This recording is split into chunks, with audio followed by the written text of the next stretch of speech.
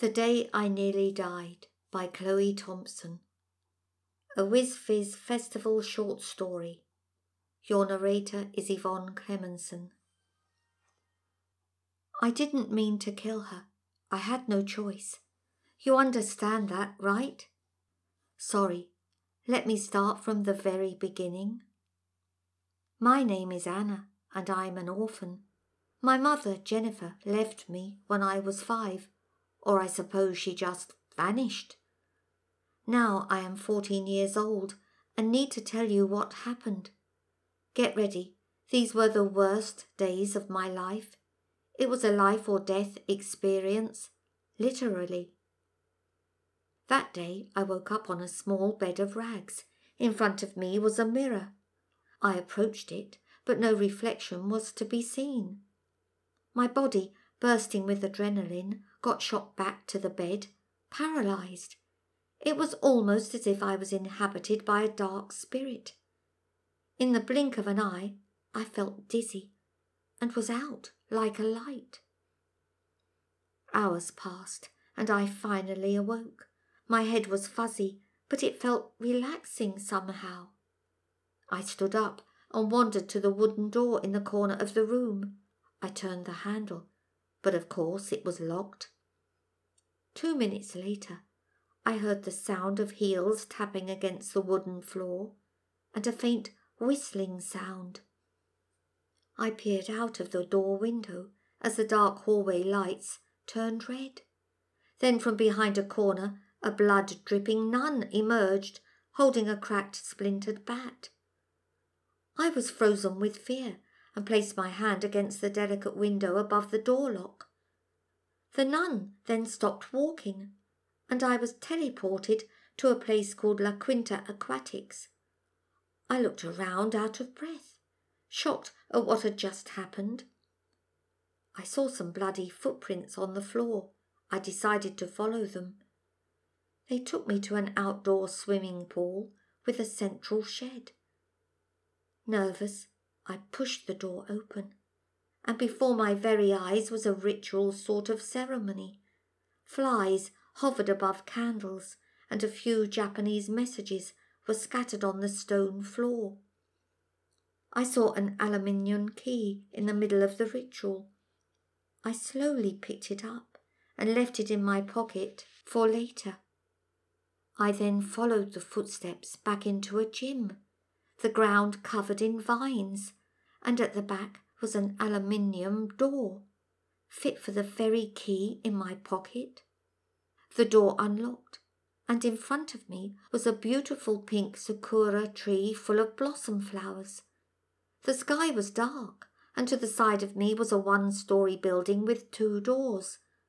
I entered the first door, which led me to an abandoned bathroom. I heard crying coming from one of the cubicles. I knelt down and picked up an old note from the tiled surface. This is what it said. She likes to mimic them. Be cautious. Do not let yourself be deceived. Turn back now before it's too late. I gently wandered over to the crying cubicle to receive a note pinned to the wall, and the crying stopped. The new note said, I warned you. And this is when I realized I was in deep trouble. I quickly exited the bathroom and entered the next door. This creaked open and then took me to a hotel. I found a crumpled map on the floor.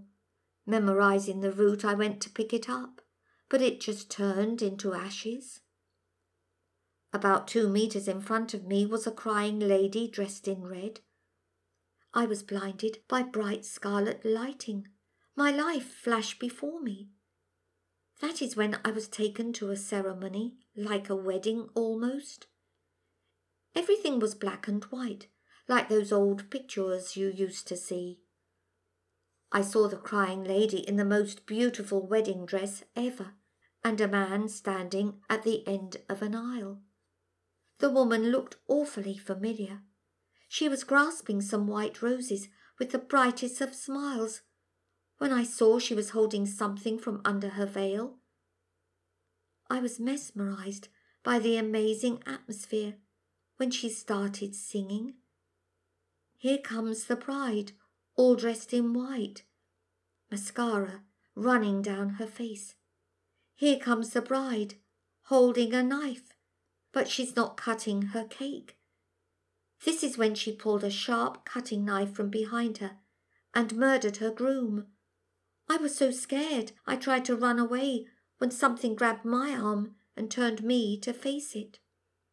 The bride had caught me. Staring at me, I tried to figure out how I knew her, or thought I did, whilst trying to escape. She then started humming and said to me, "Do you get déjà vu?" Everything went silent. I could hear my heart pounding. It was as if we were in a movie and everything was in slow motion. I saw her aiming to kill me with the knife. I flipped the knife around so it ended up stabbing her instead. The bride stared into my eyes, and that was when I realized it was my mother. I was the one who killed her. I was the one who left me motherless when I was younger. But don't worry, I'm not your sort of serial killer daughter. My mother had a plan. She was a witch in the olden days and would have died anyway, so she would rather die in my arms than be drowned by others. Let's be honest, she was clever, but I didn't know that. And little did I know, 3 years later, she would have found out a way to bring herself back to life and live the happy life we always wanted. Together, alone.